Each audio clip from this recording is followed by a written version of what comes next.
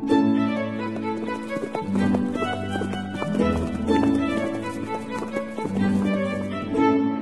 listening to Nick Luck Daily. This edition is brought to you by FitzDares, by the Racehorse Owners Association, and by Thoroughbred Racing Commentary's Global Rankings.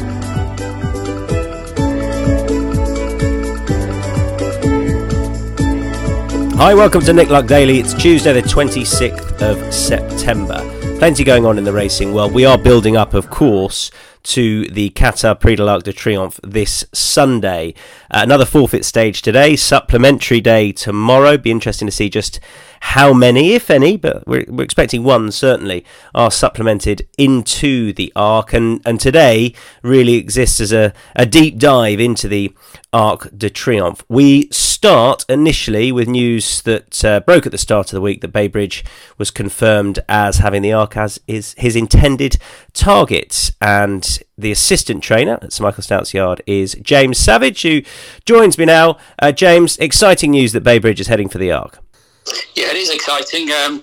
We talked about going a mile and a half at some point during the year, and unfortunately the ground in the Prix was quite quick that weekend, and the September Stakes was the perfect race to Triumph at 12 for the first time, and he stayed well. So then after that, I suppose the Arc was the obvious target. There's also a 3-week gap to the Champion Stakes, so that's generous, and so we'd have a look at that also. Off the back of his Champion Stakes win, James, where are you now with him? Has there been any frustration or disappointment with his year so far, or are you always expecting him to come good in the autumn almost? Yeah, I don't think it's frustration. I think we just learnt that the horse needs good ground or easier ground. I mean, even big race at the Curragh when Luxembourg beat him, and he just lacked a gap there, 2 down, and he just got going a bit late. But that was a super run, and I just think that summer ground is just isn't his thing. You know, he's a horse that likes good ground or ground with an ease in it, or even soft. You know, so. We were always sort of just going through the summer thinking about the autumn campaign, and that's where we're at now. He's a fresh horse. He's in great shape, and we're very much looking forward to the weekend. And I often felt in his early career there was a sense that that yourself and others in the yard perhaps really saw him as a future mile and a half horse.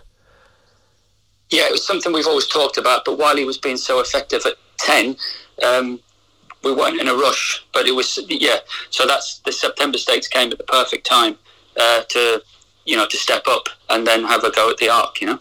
And it's funny that there's not much rain around in Paris now. Not that we're going to get lightning quick or anything like that, but almost you sat there thinking, wouldn't mind a little bit of rain because it certainly won't inconvenience our chances.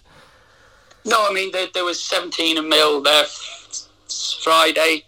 There was rain on Saturday, so the ground was described as very soft, which we would interpret to close to heavy, I'd say. On Sunday, so the forecast a dry week. Temperatures of 25 to 27 throughout the week, but personally I can't see it getting any closer than good to soft. And good ground's fine for us, you know. There's a misconception he has to have ease in the ground. Good ground is fine. Okay, and as you say, if he comes out of that all right, or whatever happens, there's no reason why he couldn't try and back up the Champion Stakes, right? No, exactly. Yeah. You got 3 weeks. 3 weeks just a day under 3 weeks, obviously. He'd be back in his own stable Monday evening. So he's a horse that takes his racing very well. He's a big, strong athlete. So there'd be no reason why he couldn't back up. Just an update on a couple of others. Nostrum, first of all. Where are we with him, James? Yeah, Nostrum, I think Barry Mahan said yesterday that there's lack of targets now with autumn ground as well. So I would think that that's him now for the season. We've done all the checks on him after York when Ryan wasn't quite happy with him. Nothing came to sight, so we'll train him.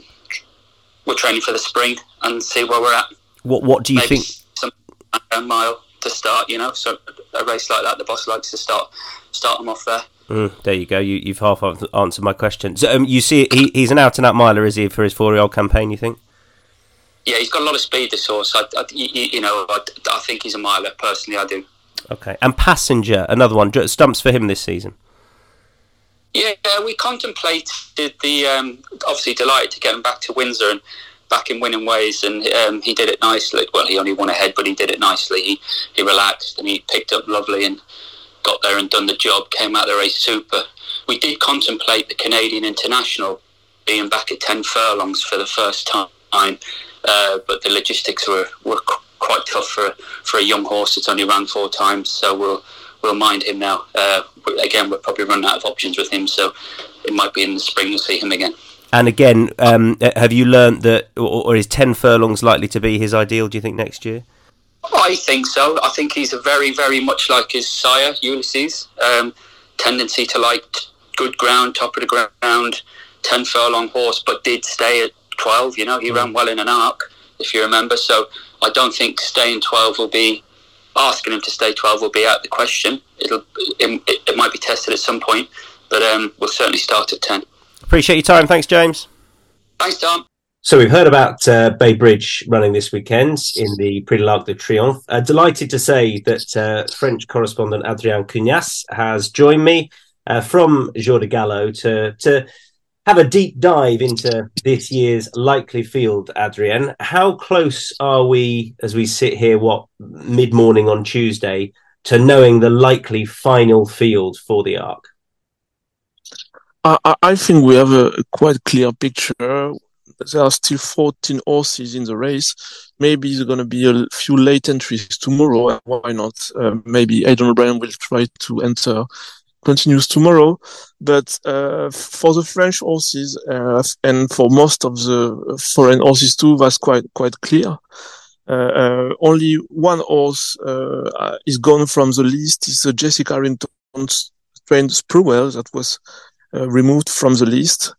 And for the rest, it's quite clear, and there is still all the horses that are the most expected, including Ace Impact, Fizz the Flame, the Japanese filly, Bay Bridge, Westover is still here, Hukum, so, and Emily Dickinson for Adrien Bryan. So all the big guns are still here.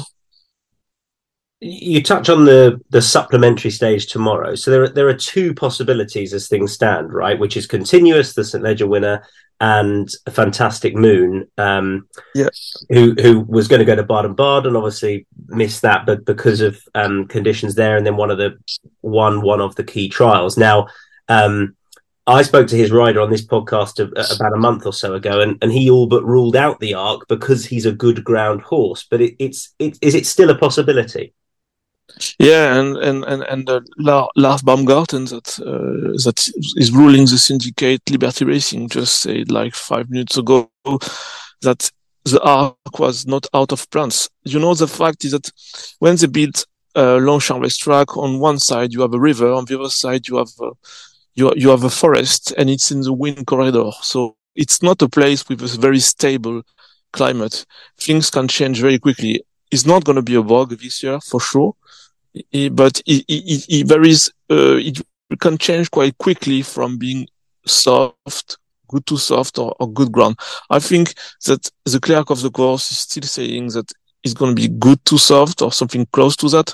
But you know, I mean, all the race goers that have been to Longchamp know that things can evolve quite quickly. So I think that the entourage of Fantastic Moon is waiting the last minute to have a better idea of what's going to be the ground, and it's going to be a ground dependent choice. But it's not easy because the fee to have a late entry is very expensive. I think it's 125,000. Which is quite significant, especially for a racing club. So I don't know. I think they really want to have the maximum information on the ground before spending that type of money. Yeah, you need to finish 5th to get your money back. 128,000, I think, ish for 5th. So I see that's a huge decision for them. I mean, it does as things stand. I mean, it's looking like sun and 26 degrees on Sunday, which is fairly unprecedented for Sunday of the Arc, right? Yes, surprisingly, my colleague Anne-Louise Echevin did a very nice, interesting study about ground in the Arc. And if you look at the last 2 decades, 15 of these Arcs, they were running good ground, good to soft or soft. The heavy ground was only 7 of the last 22 arcs.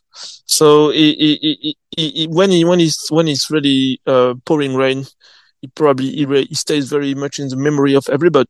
But most of them were not in horrible conditions. But this is interesting because I'm sure I remember a couple of years ago there were high-profile people in France, in French racing, talking about moving the arc, talking about moving it earlier in the year. I know that was never really on the table, but it was definitely mentioned because of unsatisfactory ground. We had some apocalyptic edition, I have to admit. But also there is another thing, is that my colleagues that made all the math shows that when it's on good ground or softish ground, the strike rate of 3 years old is very high. It's like 66%. But when it's really heavy, the strike rate of 3 years old is divided by 2 and it's much more harder.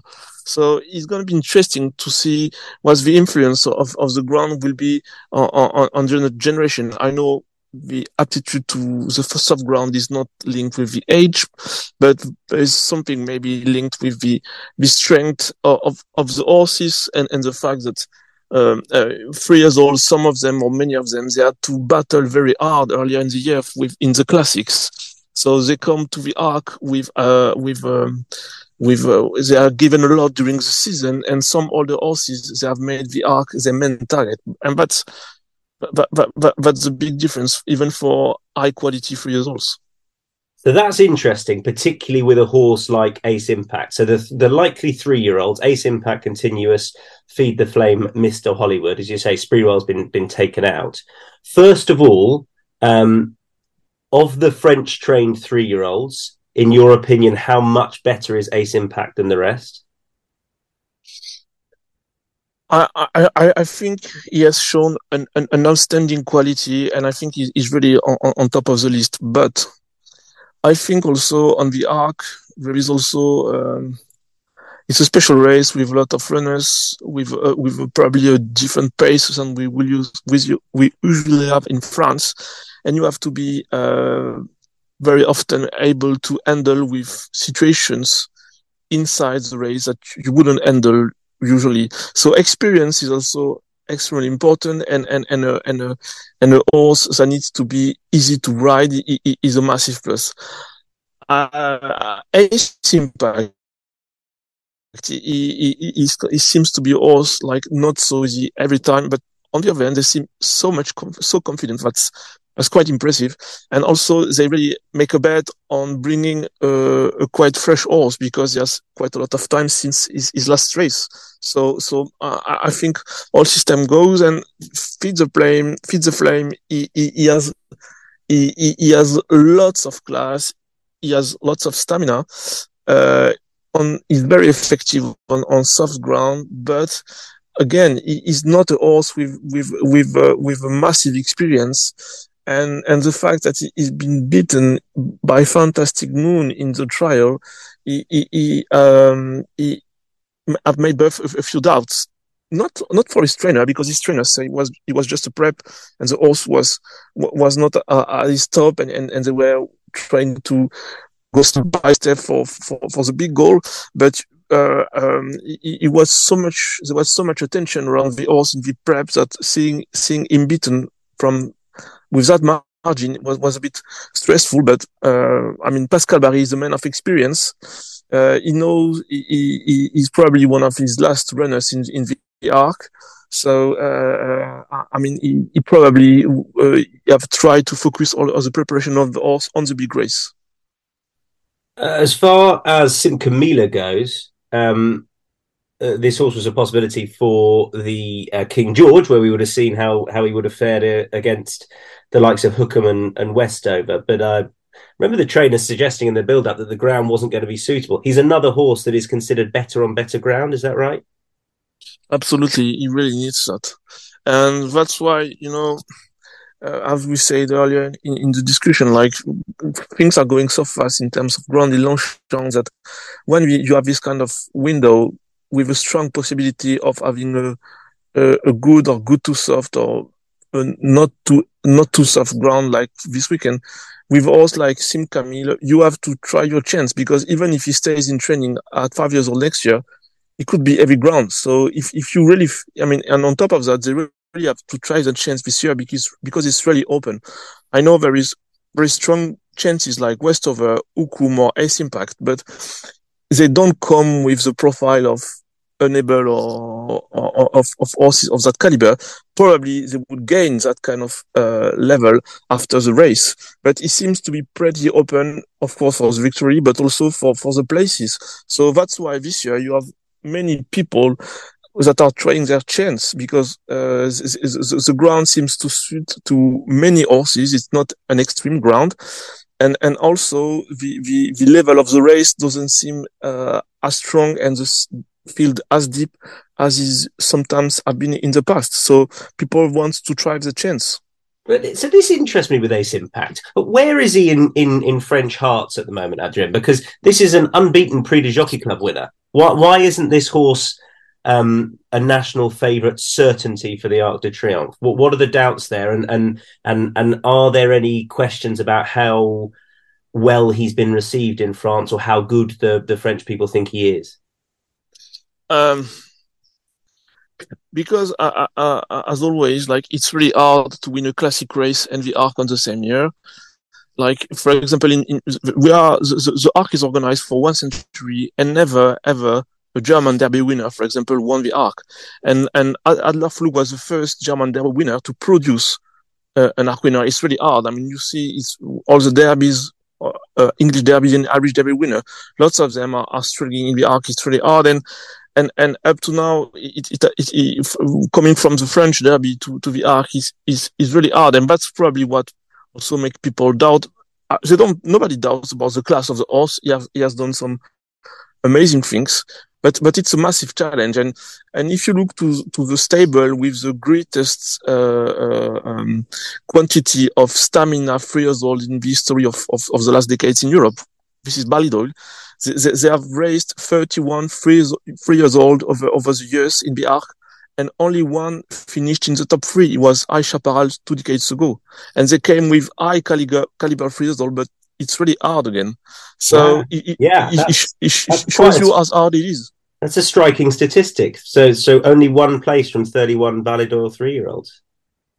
And again, it's hard to make a pick at 2 times of the year, a 3 years old, like because obviously I'm in love with the Arc as a French journalist and as a French race goer, but stallion making races are the classic. It's not the Arc. And so I'm sure if you're in the position of having a stallion prospect, you want to win a classic because this is what makes stallions. And neither the Arc or Viking Draw or this kind of multi-generation races are stallion making races. So I understand why they put everything to win the Guineas or the Derby, and after that it's just a plus. And I remember great horses like Camelot and outstanding horses coming to the Arc and being well beaten, and it was not by a lack of quality. It's just like they had a very strong preparation for the classics and a lot of battles, and it's tough for such a young horse. And we may have the 1-2, depending on what happens with Fantastic Moon from the German Derby, with Mr. Hollywood in there. But as you say there, the 3-year-old German record is poor. Yeah, exactly. And but statistics are made to be beaten and to be proved wrong. I wish for the Germans, that they do well, because like it's a country with these issues, but people that are still racing and breeding in this country have so much patience. So I wish they do well or even win, because the best horse needs to win for the race. But it's not easy. It's not easy. And Anke Greve seems to be very enthusiastic about Mr. Hollywood. So we shall see. And all his entourage seems to be very, very excited. So it's going to be interesting to see him. I think they're considering to bring Sisfahan. He's been entered, but Sisfahan now is far less effective when he was younger. So it's not easy. And Fantastic Moon, we shall see. But there are, if you listen to what the entourage is saying, they have a few doubts. So it's not easy when you come to a race like this one, and it's not a certainty. So, but we shall see. It's gonna be interesting. One Japanese representative. Now, for me, as a fan of the Arc, and I would love to see the Japanese finally win it. That's a shade disappointing, but it only takes one horse to win the race. How do you assess through Seven Seas? So I'm not an expert of Japanese form, but my colleague Henri Desjardins, she's like fond of and passionate and expert of Japan, and according to her, this is a good filly, but she's probably not one of the greatest they ever bought. So on the one hand, she's not orfèvre of this kind of horse, but on the other hand, it seems to be a pretty open arc, and it's probably the edition where the ground could suit a Japanese horse. So if you have to run the arc with a filly with this type of rating, it's a good year to try your chance.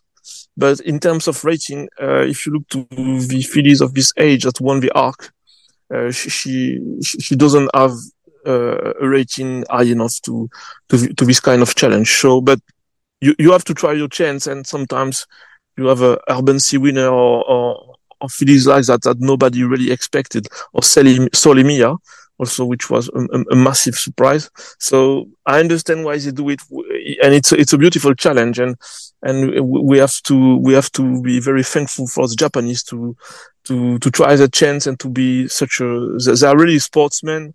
They really love racing, and very often when they come to Europe, they make the sacrifice of a lot of prize money in Asia, and to try the chance in that race, and that's mainly for the sport, because this one is not a cover many mares being a filly. So it's something that I'm quite impressed with this kind of sportsmanship. Finally, if the horse who you fancy to win the race is drawn well on suitable ground, who is that horse, Adrien? That's a bit. I really like Hukum. Maybe you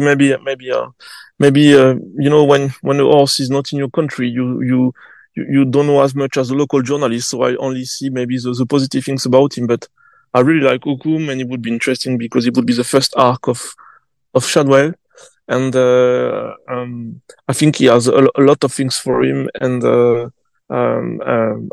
I've been quite impressed by him. But I know there is many people that probably tend to favor Ace Impact or Westover, but I've been quite impressed by Hukum. Adrien, thanks for your time. Welcome. Have a good day. Well, we've talked much about the ground, and we know that the Westover team are going to be pretty happy that there's not a huge amount of rain forecast. Rob Hornby will ride again, and I'm sure you're looking forward to getting back on. Rob, how is he, as far as you know? Hi there, Tom. Yeah, no, fantastic to be having another crack at this, and he's in great shape, really good form. Very happy. We took him on an away day to Salisbury for his last piece of work. We did a real good strong piece there, which was kind of what he needed after the break he'd had after Ascot, and he's come out of that well. Just put that edge on him and got that last bit of fitness where we wanted him, really. And then he was able to have a bit of an away day at the beach, which he enjoys. He did it last year, and he's done it before some of his big events, and seems to just be a nice change of scenery for him. And I've just finished that race this morning and had a sit on him, so very happy, really. We're just counting down the days now. Obviously, you know a good bit about Hukum, at least, who you're taking on again. Were you beaten by the better horse at Ascot, or is there a way that you approach Longchamp and think we can have him? Interesting one, really.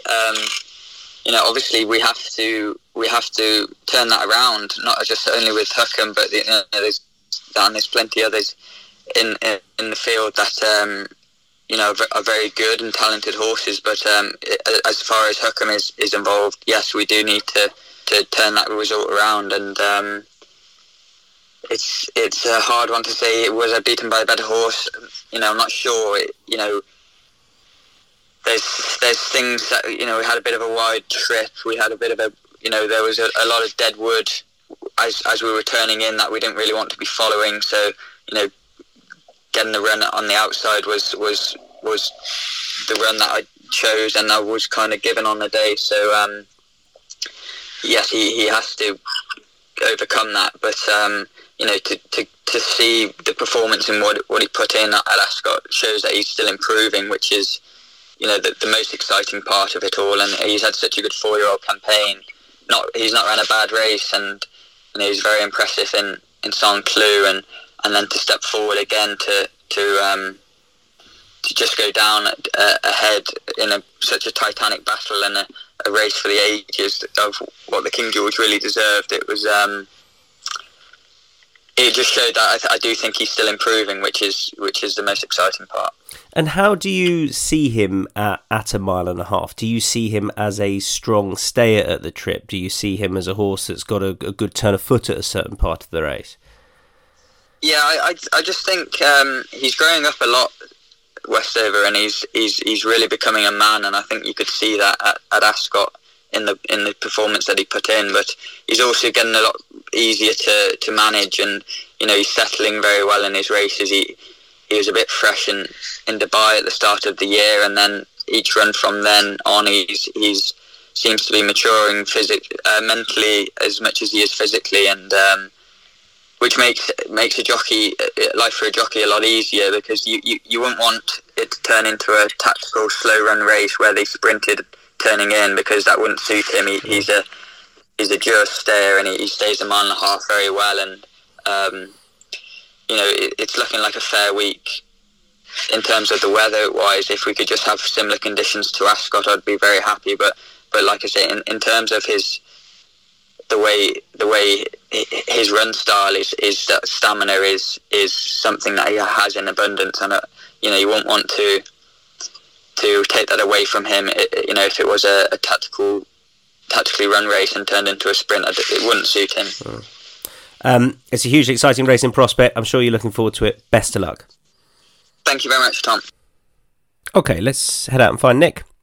I really feel nowadays we don't cover Italian racing nearly enough, but I've been given the perfect excuse to do so, because Sunday was the 2023 running of the Gran Premio di Merano, not to be confused with Milano, Merano, which is Italy's most famous jumps race. And as luck would have it, I mean, I like to call her my Italian correspondent, but Francesca Cumani, ITV Racing's Francesca Cumani, was on hand to witness this great event.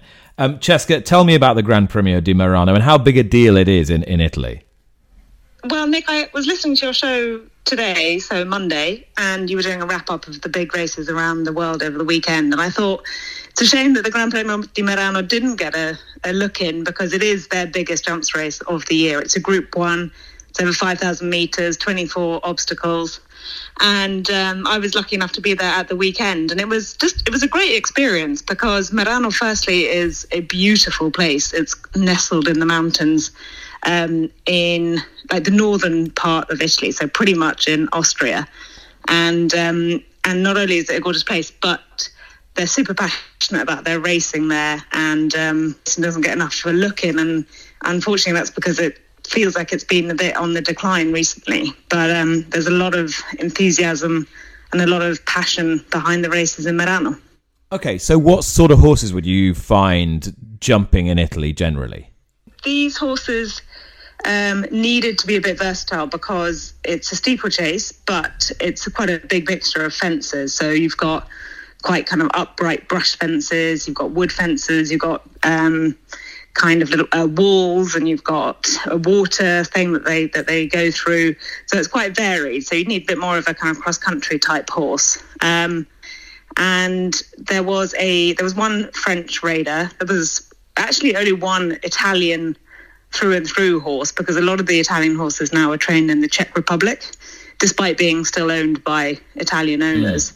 So you need a pretty versatile horse, and one that stays and one that jumps well, basically. I was going to say, you mentioned the Czech Republic. It sounds a bit like the Pardubice, though maybe not quite as fearsome and probably with a rather prettier scenery. Yes, I think you summed it up well. Yesterday's race was quite... there was quite a lot that happened because there's one owner that has gone into the game quite in a big way of late, and he had a few runners in the race, including a horse called Lestran, who'd won the race the last 4 years. And he had a few in there that set off at a pretty strong tempo. And unfortunately, Lestran came down at the Big Oxer, which is 4.5 metres wide. He misjudged it.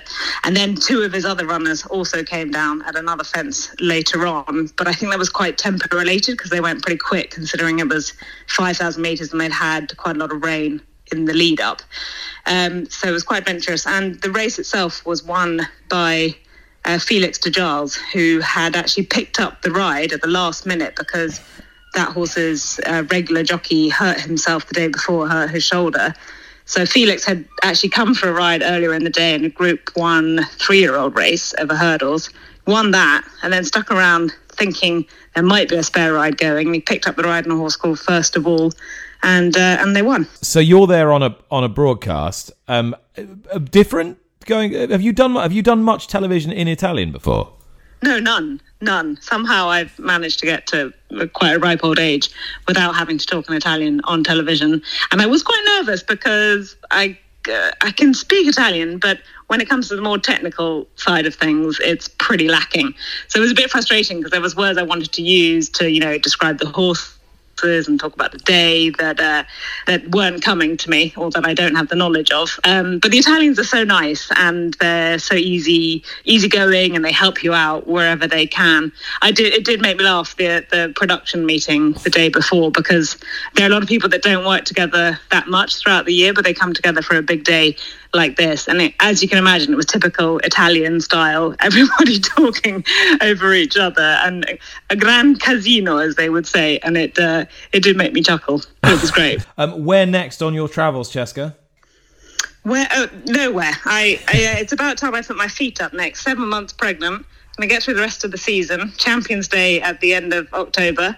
And then, definitely put my feet up properly. Well, if this was baby's due in December, I should mention. If this was a final hurrah before you have to go into winter quarters and have your third baby, then I think it sounds like a delightful one, and I think we all ought to head there next year. The Gran Premio di Merano, won by Felix de Giles. Cheska, thanks so much. Thanks, Rick.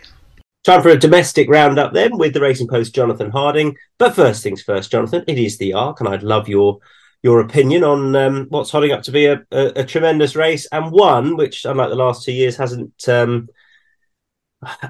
been sort of half scuppered by the ground, or at least plenty of horses' chances scuppered by the ground. We should have a fair surface. Yeah, morning, Tom. It's a very different Arc this year compared to previous seasons, like you say. Firstly, it's pretty wide open as far as they go. You've not sort of got that Enable in there coming in at a short price or another real big fancy. Obviously, Ace Impact, the French 3-year-old, comes in with a decent reputation and is sort of the talking horse, if you will, the one that we hope is going to be reasonably exciting. But other than that, it's fairly open, and the ground is going to be, like you say, much fairer. I think the last few times, I have the distinction of having worked there 3 times and never seen a British or Irish winner. And I think a lot of that is to do with the fact it's been run on fairly attritional ground. I think it's going to be very different this time. It's really, for me, a case of that French 3-year-old form versus the older horses, the ones that have been there and done it. And that's the likes of Westover and Hukum, who I think are going to have massive chances for Rafe Beckett and Owen Burrows. That's the King George 1-2. All right, let's turn our attention domestically. Some key bits of news. First of all, Dylan Cugnasse moving into William Jarvis's yard. A great move for him, and William Jarvis will be greatly missed. No, he will, and he leaves behind a fantastic legacy, not least because William Jarvis comes from one of those great racing families, but in his own right, 38 years as a trainer, some fantastic horses in that time, most recently Lady Bowthorpe. So it's sad to see him deciding to call time on his career, but great to see Dylan Cugnasse coming in and taking advantage of this opportunity to train at Phantom House Stables, which is such a historic yard he's been renting 25 boxes down at the bottom of Phantom House since launching his training business last season with only 3 horses. And this year, he's had a fantastic season. He's had 11 winners from 60 runners. He won a big 100 grand handicap at York's Ebor meeting. Let's not forget he's a Group 1 winner in his own right over in South Africa and a highly ambitious man. So I can just see him not having too much difficulty filling these extra boxes next season. He's potentially one of the rising stars of the training ranks, which is great to see some fresh blood coming in. There is a hearing for jockey Robert Tart. Hasn't ridden since July. And I think that hearing is pretty much imminent, you were telling me. So whether or not something's changed by the time people at home or wherever you are listening to this, I'm not sure. But I think only right to bring listeners up to speed with where we are at present, Jonathan. No, of course. So that is happening this morning. So this is flat jockey Robert Hart is appearing before the independent disciplinary panel. That panel is going to consider whether he tried to mislead the regulator by suggesting he was unable to provide a hair sample because he was travelling to Dubai on March 27th, when this wasn't the case. That's the suggestion, is that he's essentially misled the BHA saying, I'm going to Dubai. He didn't actually go to Dubai. In the alternative, if that isn't found, the panel will also determine whether the jockeys failed to provide a BHA investigator with evidence of his trip to Dubai when requested to do so. So it all centres around this inability to provide a hair sample and did he or did he not go to Dubai? Did he or did he not mislead the BHA? But like you said, Tart hasn't ridden since July. He's an interesting backstory in that you might remember, he had a pretty rapid rise through the ranks, but then called time on his career for almost 4 years after suffering from anxiety. Came back in May 2021 and has been fairly steady since then. But that's the background for Tart, and he'll find out today whether he's been found in breach of those BHA rules. And talking of moving to Dubai, this is something we've seen a growing trend of, I guess, of trainers moving horses, moving yards and having satellite yards out in the Middle East. Now, the reasons for it are pretty obvious, I suppose, but the amount doing it now is certainly notable. So run us through who is going to have a yard out there and what you think this means for the British industry. Yeah, so starting with the first question, we've got on Monday the news that George Baker will be increasingly targeting the Middle East. He's going to be selling his yard and leasing a few boxes. He says, and it's important to stress, he's not turning his back on British racing, but for his business, for his owners, for just making it work in terms of the returns, the Middle East is a no-brainer for him. He's been campaigning horses out there, particularly in Bahrain, for a while now, reaping the fairly sizable rewards that come with racing horses in the Middle East. And he's decided to make that a more concrete part of his business setup. Marco Botti, another, who's hoping to open a satellite yard in Dubai. There is a trend here. As for the bigger picture, it's incredibly complicated, but it's nothing new. Britain has always had a high quality of horse, so it's only natural that some of those will be, this is particularly in terms of the talent drain of horses abroad, equine rather than human.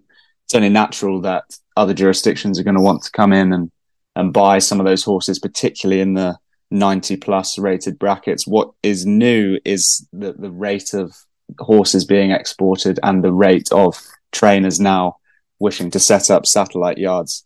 Middle East has a coordinated calendar. It has, frankly, ludicrous prize money relative to Britain, insane returns. And when you are a trainer, when you are an owner and you have a horse and you have to weigh up the prestige of keeping a horse in Britain and racing for relatively low prize money versus the massive financial incentive of either selling your horse abroad or having your horse based abroad, for a lot of people, it's just a no-brainer. And it's worrying in terms of what that means for the competitiveness of British racing, particularly over the winter and particularly in that 90-plus bracket.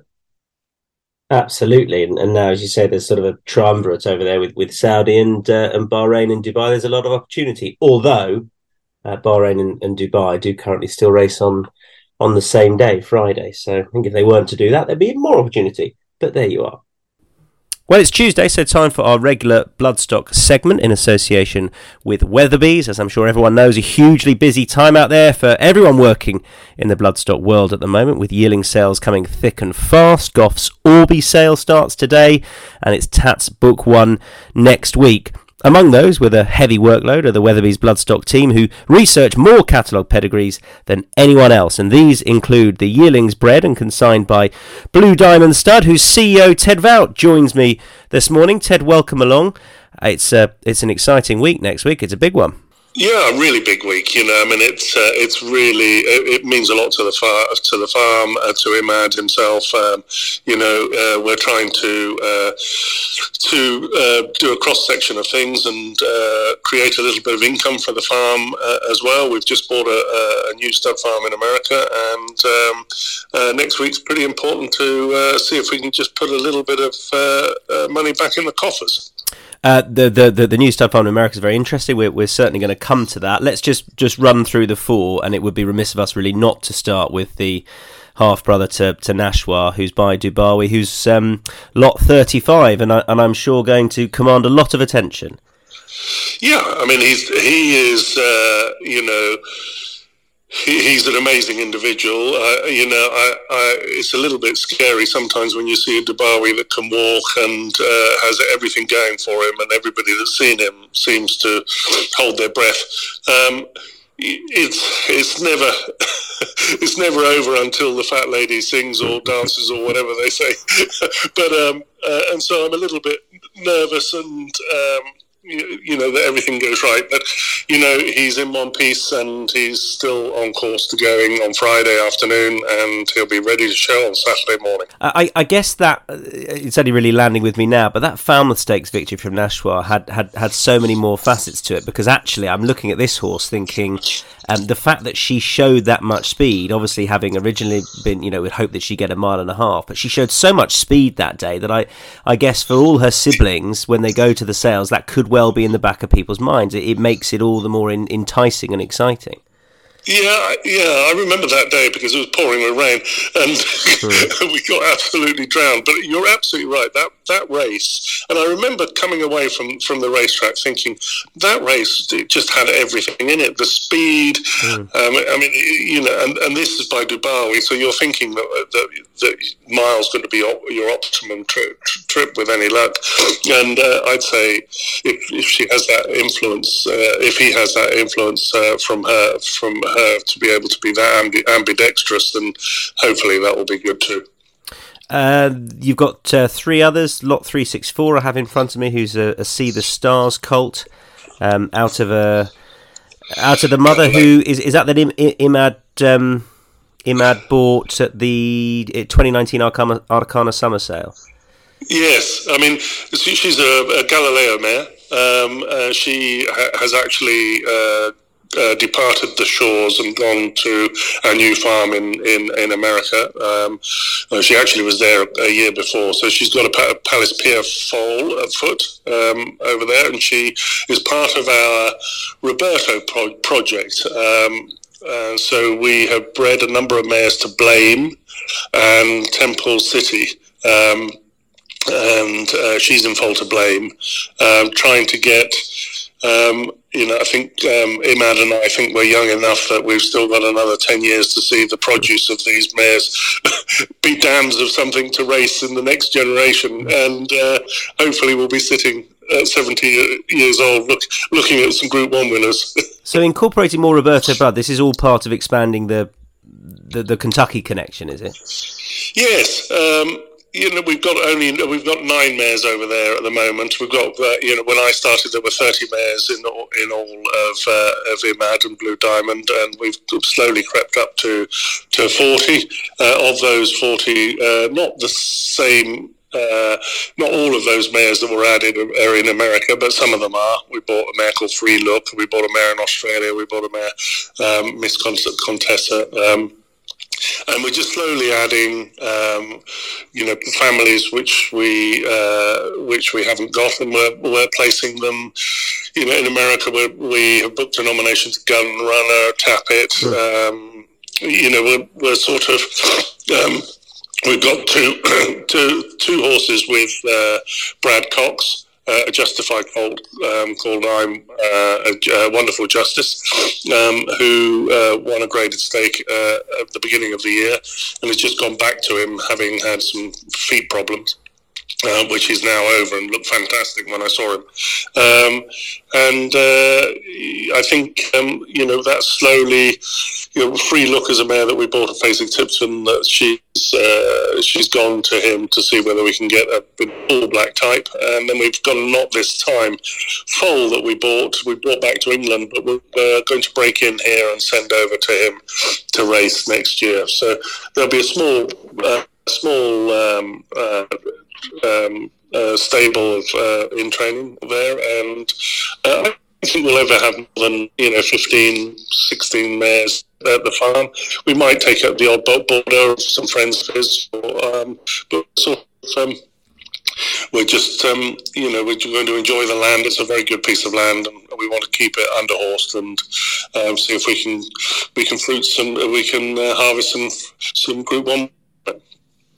We'll come back to the other two lots at Tats next week. What's led to the expansion of the whole project, if you like? Obviously, more runners in America, the expansion of the Broodmare band in particular the last couple of years. What was this? Was this sort of Imad, sitting everyone down and saying, right, this is the direction I want to go in? Well, no. I sort of went up to the house at Blue Diamond one day, and he was chatting with his friends, Khalid Al-Modaf and Samir, and they said, "Well, what do you think about this land in Kentucky, Midway?" And it happened to be owned by an Argentinian who wanted a fortune for it. But that was the start of it, really. I think the Justify, probably, which was Wonderful Justice, was probably because he felt that probably be better off racing over there. So we tried to sell him at Book 1 and failed to, and he went over there to Brad Cox, and that was the start of it.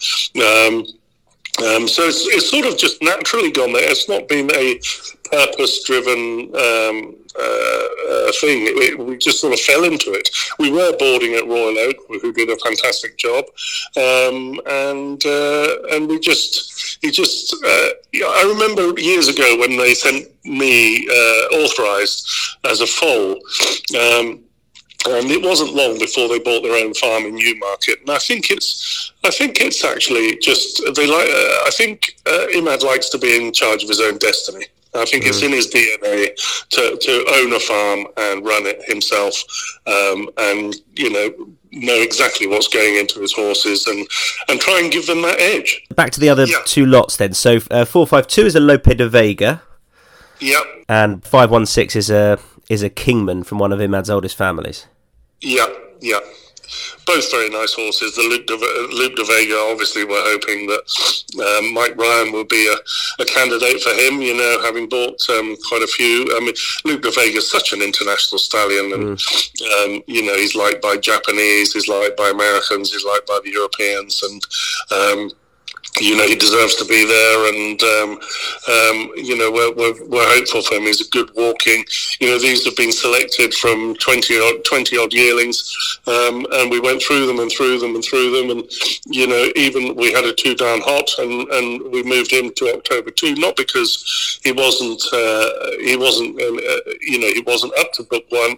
It was just we wanted the creme de la creme in that sale from our crop. Whether that's the creme de la creme when we get there from everybody else, I hope it is. I'm very confident, having been to a lot of these sales over my life. I think they're 4 really, really good horses. And the Kingman, out of Nadia Promises, the mare has got a foal by Sayuni. In Foal to New Bay, we're keep breeding her to the top stallions, and we're very hopeful for Kingman. Kingman, he's a funny old stallion that the trainers don't seem to like them as much as the breeders, and sometimes you get that. I don't know why. whether it's the way they train or what it is. But you can't take away he's a fantastic sire, and he gets Royal Ascot winners, he gets stakes winners all year round, and he is he's a top class talent. Just on which horses you send through the ring that you were touching on there, given what the Operation Blue Diamond is trying to achieve, Ted, is it the case that, for example, a Dubawi half-brother to Nashwa, you are always going to send to the sales, or not necessarily? Well, no, I think what we decided this year was I think if we didn't think he was profitable, I think part of the aim here is to have a profitable consignment that can actually put some bottom line finances back into the operation. And I think if we had an average Dubawi, we would probably have sat and thought twice about sending him to the sales and probably trained him. Imad was very keen to sort of get a reputation for selling some of his very, very good horses. Yeah, sure, he's keeping some. He's not keeping any Dubawis. He's not keeping any of the top ones. We're selling the top ones here, or we're offering them. He's not going to give them away, but he's not going to go mad either. It's the aim is to sort of put some profit back into the operation and help pay, so it doesn't become a bottomless pit. I hope it all goes to plan next week. Tom, thanks a lot. Great. Just a tip from you, please, Jonathan, if we can.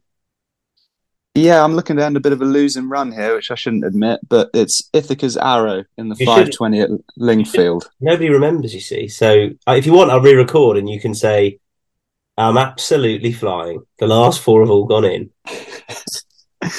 Better to be transparent. Better to be transparent. I've had a couple of near misses on this pod, but this could be the day. Ithaca's Arrow for Dominic French-Davis and Oisin Murphy. Ran well at Newbury on the turf last time and looks the one to beat back on the all-weather. Great stuff. Thanks ever so much. Thanks all at home for tuning in. Do like and subscribe, because it not only helps you digest everything we put out there, but it helps us as well. Great no-cost way of supporting this podcast. And Nick will return tomorrow. Bye-bye.